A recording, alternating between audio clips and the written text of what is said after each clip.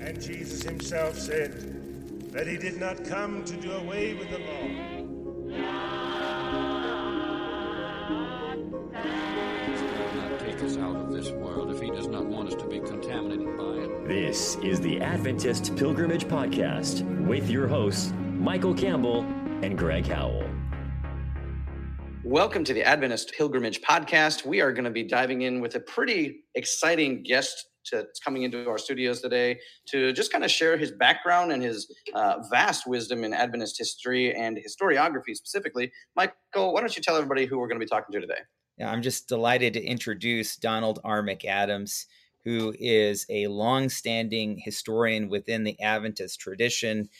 He comes richly prepared with a PhD in religious history from Duke University. And I also take a personal interest because I teach Adventist history at Southwestern Adventist University. And Dr. McAdams is one of our former presidents, I believe from 1975 to 1984.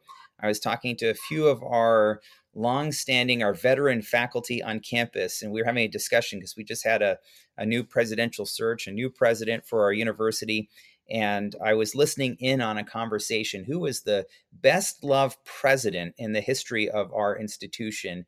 And hands down, Dr. McAdams, your name was mentioned as a relational president. You loved your students, and yet you held very high academic standards. And so just want to thank you for your exemplary leadership as well as your scholarship. We could go on talking about other things, which we will. We're going to talk about some of the articles you've published, some of your work in the field of Adventist historiography, but a word of warm welcome to the podcast. Thank you. It's a great pleasure for me to be here. Well, let's just dive right in, and just tell us a little bit about how you became interested in history. I know you went to Duke. How did you decide that you knew you wanted to be a historian? Well, in some ways, I would attribute that to Joseph Grady Smoot. Okay. I loved history when I was young. During my high school years, I would walk to the public library, check out 3 books, usually history, and then they were due in 2 weeks, so I had to take them back, and then I would have an opportunity to check out 2 or 3 more. And I think during my high school years, I read a whole lot more that I got from the public library than I did from the assignments at Tacoma Academy in Tacoma Park, where I was a student. So I entered college already addicted to history and, fairly well read for an 18-year-old. But I was planning on becoming an attorney. So my goal was law school. And that continued to be my goal until the beginning of my junior year. We had a new professor on campus, Grady Smoot, from the University of Kentucky, not quite finished with his PhD yet. And Grady was a really good teacher and a very inspirational person, I would say more than anybody else other than my parents. He's been the major influence in my life. He was a mentor. And his history courses were really interesting. And he pointed out to me that I could actually get a job where people would pay me to read history and talk about it. And I thought, what a deal. You mean that people will just pay me to read this history and talk about it? So I abandoned thoughts of law school and instead applied for graduate school in history and ended up with a grant to go to Duke that paid my full tuition and living expenses for my entire experience at Duke. Wow. So how could one say no to that? And I would say Duke was challenging for me. I was good at what they had taught me to do at Columbia Union College, which was to read history books, understand them, write good reviews, and write essay questions. I really had no training in research and understanding really what the difference was between just putting together a bunch of facts and really understanding the past with a thesis and some, presentation of evidence to support that thesis. So I found graduate school very exciting. I chose British history, spent a year in London gathering material for my dissertation. I wrote on 18th century British politics. What actually got me started in Adventist history was that my second year there, I was taking a course in the French Revolution. My areas of specialty were 18th century British history, French Revolution, American history, and then also I had a field in 20th century Russia. So I was taking a course in the French Revolution from a professor named Francis Ackham. And at the same time, the local Durham church was having an evangelistic series by an evangelist named Archer Livengood. And being a good loyal Adventist and enjoying my relationships with the small Durham church, about 60 members, I went to the meetings. Even took one of my friends, got a couple that lived near us, a young man getting a PhD in physiology. And Elder Livengood got up front and started talking about the French Revolution one night, and he was just wrong on the facts. So afterwards, I went up very politely and said, Elder Livengood, very interesting in all this, but your comments on the French Revolution, some of them are just factually not true. He said, come with me, young man.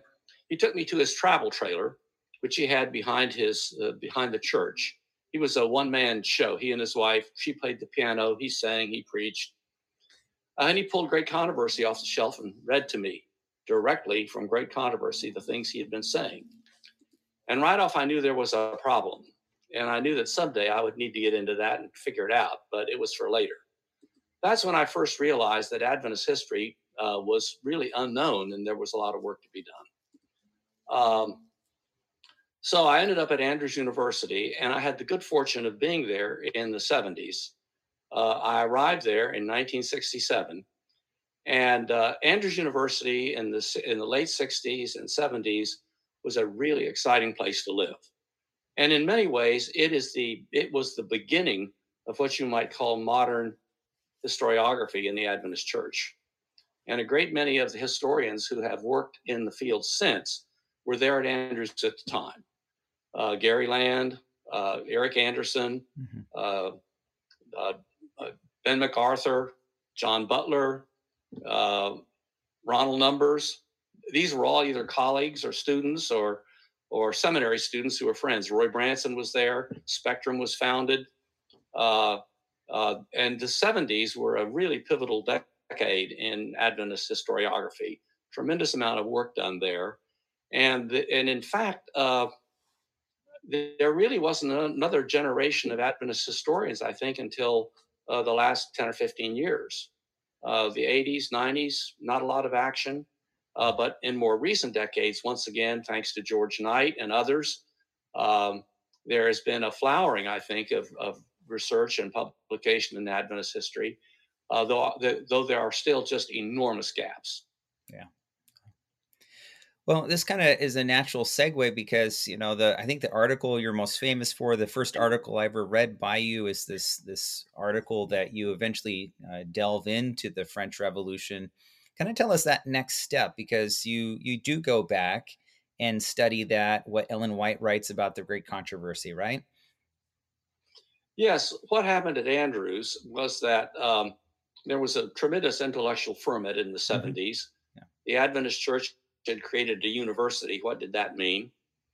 And there were a large number of young PhDs on campus, PhDs who had been trained at premier universities around the country. And we were all talking to each other. And these conversations came up. And in fact, in my own teaching, I had students, raising questions because I was teaching English history, as well as, world civilization and French Revolution.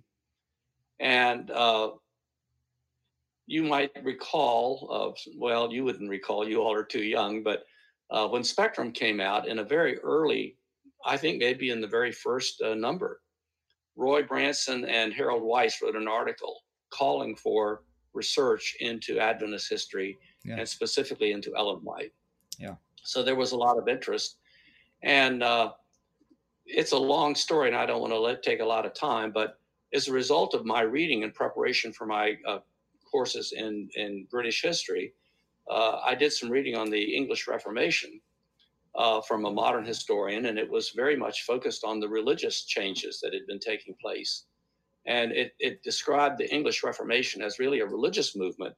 And, the view that I'd been raised with was, it's all about Henry VIII and his wives, and, it's all about economics and sort of a secular explanation. And I found that very interesting. And I thought, well, Ellen White was right on that. So I first started researching Ellen White's, dealing with the English Reformation, and discovered that she had taken it all from D'Aubigné. And so then I decided to do another sample, and I picked the Bohemian Reformation, John Huss, and again lined up, in this case, double columns, and discovered that she had taken that almost entirely from James A. Wiley's History of Protestantism.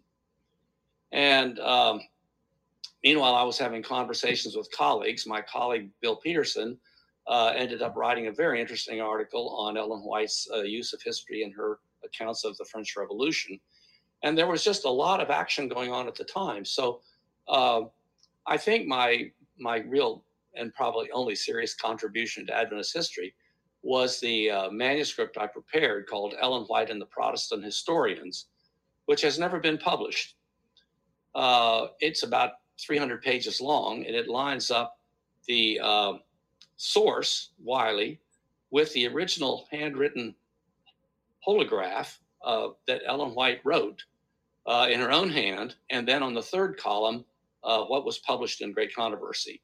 And what's really interesting there is not only the borrowing, the sequence, but also the fact that her literary assistant, Marion Davis, felt the freedom to delete large portions of what Ellen White had written and add additional portions directly from Wiley. I'm not talking about just sentences here or there, but paragraphs, pages. And so I realized that both Ellen White and her assistant both understood that Ellen White was not writing stuff that she had seen first in vision and was just finding a historian who had worded it artfully. Ellen White was perfectly happy with Marion Davis adding lots of new material from Wiley, and Marion Davis felt comfortable deleting material Ellen White had taken and adding additional material. The book was being prepared for publication to a non-Adventist audience. Colporteurs were going to sell it door to door, and both of them realized they wanted a book that would be readable and something that people would buy. And so I wrote that. And by the way, just as an aside, at last it is going to be published. Oak and Acorn Press in California has agreed to publish it, and I've been working on it in the last couple of years. It is going to be a vast improvement over the original paper because it is the original paper, but it shows you the changes I made in the original paper at the request of the White estate. It also includes the publications by Arthur White, which were responding. And you might say that it shows that there was a very reluctant reception to my work. And the only reason I didn't publish it in the years that followed is that I had promised Arthur White, when he agreed to let me transcribe the Ellen White manuscript, the Huss manuscript, I had promised him that I wouldn't publish it. And I've kept my word. But I've gotten a release from the White estate now to publish it, and I found a publisher. And it's slow, but hopefully the book will come out in a year or so, and hopefully people will read it and once and for all understand how Ellen White used historians and why her use of historians was not inconsistent with her claims. However, quite inconsistent with many of the claims made about her work by her son, W.C. White, and by the church generally right up through the 1970s. And I'm not sure if the church has yet generally recognized the fact that Ellen White is not an authority on history, and you can't cite her writings to prove a historical point one way or the other. I have dug around and I was looking at some of the big articles and papers that you've been writing, Dr. Adams, and that was the one that honestly caught my attention the most. I saw it referenced in a couple different areas, and I'd love to hear a little bit. What do you think has kept the reception of this kind of an idea that Ellen White is not a historical source that she never claimed to be? What do you think has kept that from being welcomed by the church at large? I think it's the issue of authority. I grew up in Tacoma Park, Maryland. My father was a general conference officer, director of the publishing department. I was, the Adventist Church is like my extended family. And I was raised very firmly with the view that everything Ellen White said was authoritative. Her comments on science, on, family relationships, on religious theological points, on history, everything was authoritative. And in any kind of a discussion, if there was a question, people would say, well, here's what Ellen White says, end of discussion. No one felt comfortable saying, well, maybe she was wrong. So when I wrote that paper, it was clear to anybody who would just read it with any kind of care that she was not an authority on history. And if she's not an authority on history, it raises the question, well, maybe she's also not an authority on science. And, where does that end? And I think that issue of authority is the issue that really stuck. So when the White estate and the official church responded, I thought, my view was not that I had a problem. My view is that the church had a problem, and I was presenting them with a solution to that problem. And that is to go back and look at Ellen White's own behavior and her own comments at the time. And I will say, I think she was sometimes a little less candid in admitting how dependent she was on sources, but that's a very human thing to do. I thought that once this evidence was there, the church would take the lead in gradually educating its membership, but it did not. The 1919 Bible Conference was a missed opportunity to educate the church. The church leaders at the time understood the reality. The church backed away from that because it was afraid that it would, stir up too much hostility, I suppose, from the, if I might call it, the right wing of the church. And then there was another opportunity in the 70s, and it wasn't just my work; it was Ronald Numbers. There were a lot of people writing Ellen White studies in the 70s, and the church had a second opportunity to begin to educate its membership as to the reality of her gift. Inspiration is a word. How do you define it? Well, I think you have to define it with the facts that are established. And the church backed away from it that time too. And in the book that I'm going to publish, you will see my paper in its context, as well as the church response. And you will see that the church leaders were admitting as little as they possibly could in the most guarded and opaque language, and then dropping the subject completely. And now, here, almost another 50 years later, if you think about it, it was about 50 years from the 1919 Bible Conference to the 70s. It's about almost another 50 years from the 70s to now. And once again, this issue is coming up. I think the direction was pointed really by George Knight in his book, Ellen White's Afterlife, in which he really documents very clearly the view her contemporaries had and the view that was propagated in the Adventist church after she died. And, by the way, historically, this is not that unusual. Movements frequently take the founding generation and raise it on a high pedestal to justify their legitimacy. You can see this in the Soviet Union. After Lenin dies, what does the Communist Party do? They make him practically a saint, build a mausoleum, quote him constantly. It's a way to legitimize things. And so the hagiography, if I can, about Ellen White was something that I think the generation of the teens and 20s and 30s felt it was important to do to legitimize the gift and her role in the church. But it's unnecessary. So I think authority is the key word there. And I think that's a challenge for scientists, theologians, and others. It's not my problem as a historian. But as a historian, I can affirm pretty confidently that Ellen White is not an authority. She not only admitted that, she stated it as such. She acknowledges it in a paragraph in the opening of the 1888 Great Controversy, and the evidence is simply unimpeachable. Yeah. I appreciate the fact that you boil this down to the idea of authority, and I think you're right on. I'm thinking as a pastor here in this moment, and I'm trying to ask, why is there such a hesitancy on the part of church officials, church publications, estates, whatever, to admit that Ellen White never claimed authority on history or science or whatever? And I'm thinking, even in my own church evangelistic campaigns, when presenting, the idea of the spirit of prophecy or anything like that, the people who are coming into the church, new, fresh believers, are being told and taught that Ellen White is an authority and that they should change their lifestyle based on certain ideas that she's promoted. What do we do, when our evangelism is saying one thing to new believers, and then all of a sudden we get them in and we're like, oh, hey, actually, you've done all this stuff to change your life, but we're really not sure she's an authority. Like, how do we balance those two things?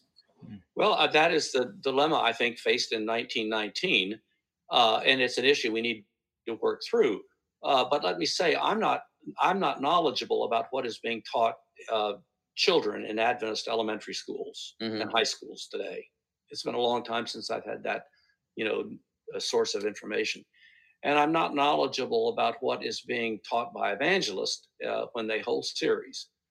But if they are putting forward Ellen White as an authority, they are making a mistake. It is appropriate to present Ellen White as a messenger of the Lord, as someone with a gift, as God used prophets of old in key moments in history to, rebuke or lead the people. Ellen White was a very necessary person in the founding of the Adventist Church. It wouldn't have existed without her, I don't believe. And she is extremely valuable in many ways, historically and inspirationally and devotionally. But we've learned a lot about how the world works, and we've learned a lot about history in the more than 100 years since she died. And to think that she is going to be an authority on these matters is simply, why would one think she's an authority on these matters? It's creating an expectation that is not needed and is in fact misleading. No, I hear what you're saying.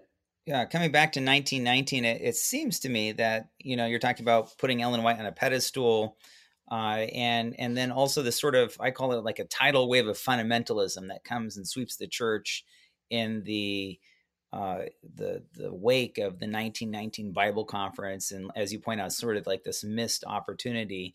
But this has been also kind of the struggle of Adventism through the 20th century, hasn't it? Is how do we actually, as Greg said, in terms of authority and this kind of struggle, and George Knight's described that very well in his book. This seems to be like a tension that has existed and continues to exist. This kind of struggle, right? Am I on track here? Yes, and I think it's important for people to realize that as important as Ellen White is for the founding of Adventism, she's not the only one. Yeah. The Adventist Church is a lot bigger than Ellen White.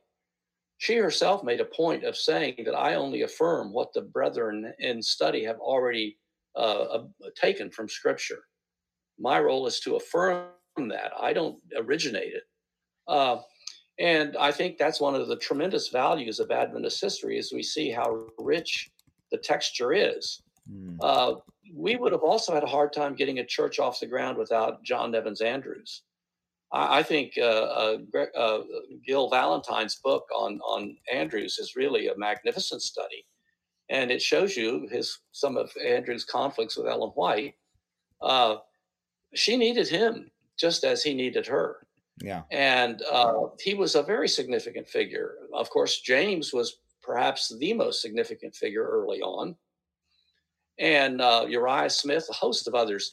That's one reason the series of Adventist pioneers that George Knight has shepherded is so valuable. It helps us realize that this was a community effort. There were a lot of people involved, people that are not known so much by the average Adventist today, but I had the privilege of doing a little research on E.R. Palmer and C.H. Jones, really magnificent contributors to the Adventist Church. And that's one reason I'm so interested in fostering research and publication in Adventist history. I think as we understand the full church, not just in the 19th century, which is mostly where the historical work has been done to date, but we have the whole 20th century. And, there hasn't been nearly as much historical writing on the 20th century as I think there should be. Also, we need to broaden, as historians, we need to broaden our scope, as I tried to point out in the paper I wrote for the Adventist historians sometime back, several years back. We need to broaden our approach, not just to using narrative history, but using the full toolkit that is now available to us as historians. Historians in the 20th century have gone way beyond just writing narrative history. Narrative history is still appropriate and it's the most fun to read. But putting history in its broadest context and analyzing the various forces at work is something that we need to do in Adventist history. We need to put Adventist history in context. Yeah, I share there are, as a historian, I will say there are three things that we can use to try to understand the past. One is human agency. Humans make history by what they say, what they think, what they do, right? That's important. Another thing is context, the context in which they do it. And the broader the context, the more one understands. The context includes everything from the climate to the sociology of the period, the diseases that were flourishing, the technology of the period, what was going on in the larger society, what was going on in the larger world. I mean, an example of the importance of context is we talk a lot today about the history of slavery in the United States. Very important topic. How often do we talk about that in the context of slavery worldwide? Since the beginning of civilization, right on down through the 19th century, practiced almost everywhere. When you understand the U.S. slavery experience and the total context of slavery, it's a different picture. When you understand the Adventist Church in the context of its time and place, it illuminates significantly what is going on. So context is a very important point of understanding history. And then, of course, there's always what historians call contingency or luck. Sometimes things just happen. They're small things, but there's the butterfly effect. And there's no control over that. Who dies at an inappropriate time? What storm causes a battle to go the other way? There is chance in history. And I think historians need to understand all of these, and we need to bring all of these insights into our study of our Adventist past. Don, listening to these three different things, I guess I have two questions. We're going to, I'm sure, have some people that are aspiring historians will listen to this. And I'd love to hear you just kind of reflect a little bit about where you would like to see future historians. Say a PhD student comes to you now and says, Don, I love your scholarship that you've done, but where do you see Adventist history moving into the future? You see how this sort of second wave of historians under George Knight and others in more recent years has really caused a flowering of history. So that's my first question. My second question is, this whole idea of contingency, of chance in history, does that seem to threaten a certain mindset that everything has to be providential? As if, and I wonder if we've almost gone into like Calvinism, into this predeterminism within some circles of Adventism. Everything is predetermined by God. And when maybe that really isn't the case. And I wonder if we need to draw more in our Arminian heritage that it's okay that not everything is divine providence. So I guess two questions, in whichever order you want to tackle those. Well, on the first question, I do hope that young people will, at least a certain number, will pursue careers as historians, and specifically historians of Adventism. Mm-hmm. The historical profession has fallen on hard times in recent years, I think. You can see the number of history majors declining in universities and colleges. It does not lead to lucrative employment in most cases, but there is a need, and I hope that need is met in the Adventist Church for young students, bright students, people with real talent and dedication to go into history as a profession. It is a lot of fun, and it is very rewarding, and the church needs that. The historians may actually do more good for the Adventist Church in many cases than the preachers, because they keep us focused on reality, and they help us understand our past. And you can't really understand the present you're in if you don't have some knowledge of how you got here. So that's my first point, and I hope that is happening. I don't know that it is. We don't need the focus on the Adventist past to just come in a few waves. A big wave in the 70s and early 80s, and then another wave in the last 20 years. We need this to be an ongoing, continuous field of research and study. Yeah. And the church archives are really a fantastic resource. And there's a lot of history. It's a global movement. There's history in every continent, Adventist history on every continent. Mm-hmm. So that's my comment on your first question. Your second point about what should I say, providence or even predestination. I consider the future to be open. Yeah. And I do. If it is all predetermined, what role is left for me as an individual? Why did God make me as an individual with judgment and back to agency? The opportunity to agency, right? How if it's all been done and set, and we're just waiting to watch it happen, we're bystanders instead of participants. And I'm not a theologian. I think Rick Bryce and others have explored some of these points, but I think the future is open. Mm-hmm. And I think, in fact, there's some evidence for that, and that is that the Christians have been talking about the future ever since the ministry of Jesus himself, and they haven't gotten it right yet. Mm. The evidence is that notwithstanding numerous prophecies and hopes, we are still here. And so I think there's evidence that it's open, in addition to the fact that sort of philosophically it makes sense to me that it must be open. And so how it all ends, I have views that are general, but they're not specific. If you read the last chapters in Great Controversy, the end time is all happening in the United States. And it's all happening when Protestantism and Catholicism are in a sort of a death struggle. I wonder what sense that makes to someone living in the 21st century in the Middle East or in China. So it seems to me we have to be open. And I think philosophically, that's where I am. Yeah.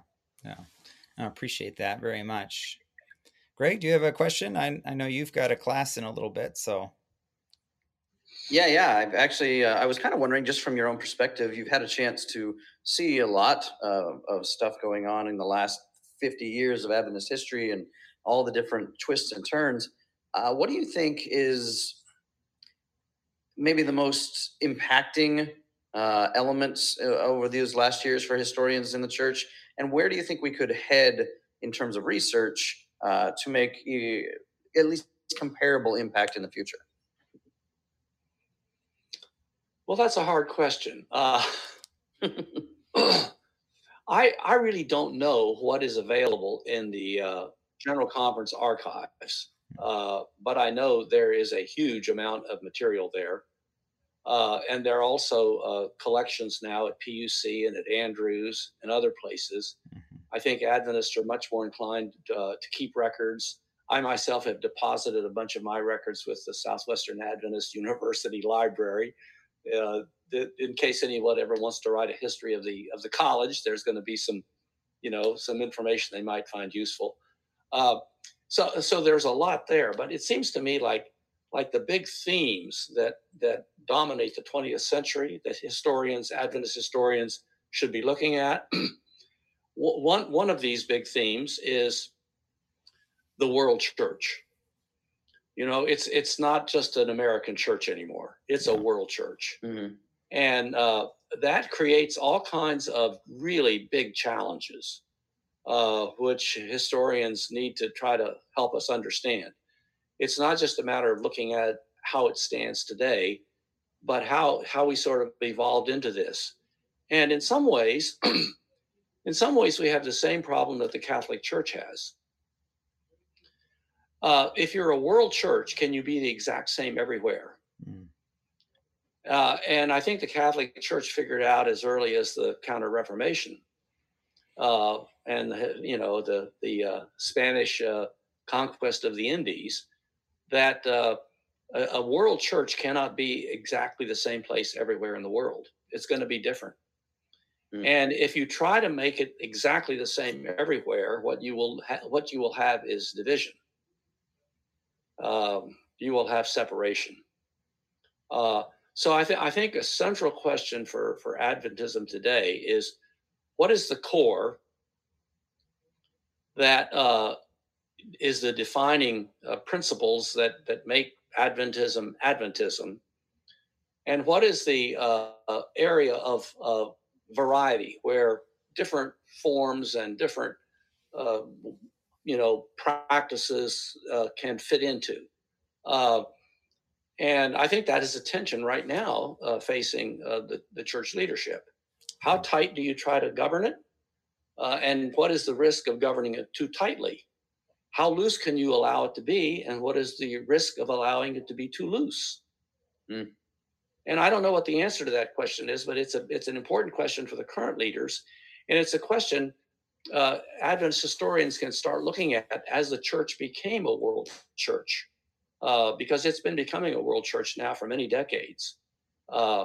And you can see that when I was young, in the overseas divisions, the union presidents were usually Americans. That ended even when I was young. The local population said, look, we're going to have a president in Brazil who's a Brazilian, and we're going to have a president in,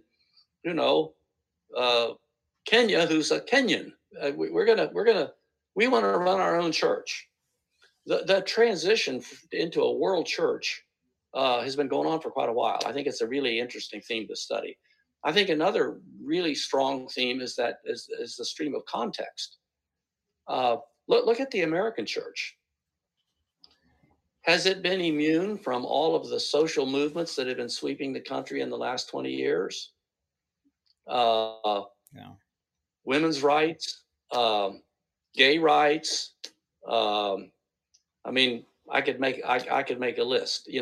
Is the American church today woke, or is it not? Or is it woke some places and not woke other places? Whatever woke means, by the way. I'm not sure. But context. The Adventist church does not exist in a vacuum. Adventists read the same newspapers. They watch a lot of the same television shows. They eat at the same restaurants. They are part of American culture. Mm-hmm. And you can certainly see the impact of cultural change on the church. And that's something that needs to be studied, needs to be understood. Yeah. It's a challenge for leadership, but historians have something to contribute to understanding that. And that's just one example of context.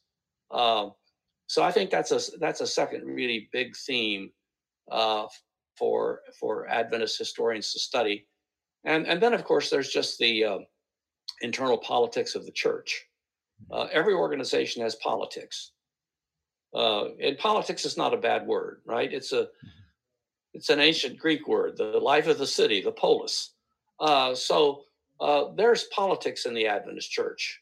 And understanding that helps you understand why this person's in charge here and this person's in charge here, and this hospital is built here and this institution becomes a university, and this institution changes its name. There are things going on, and these are interesting, and they're important to understand.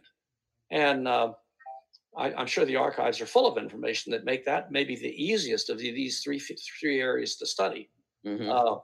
but I think that these are all big themes that deserve the attention of Adventist historians.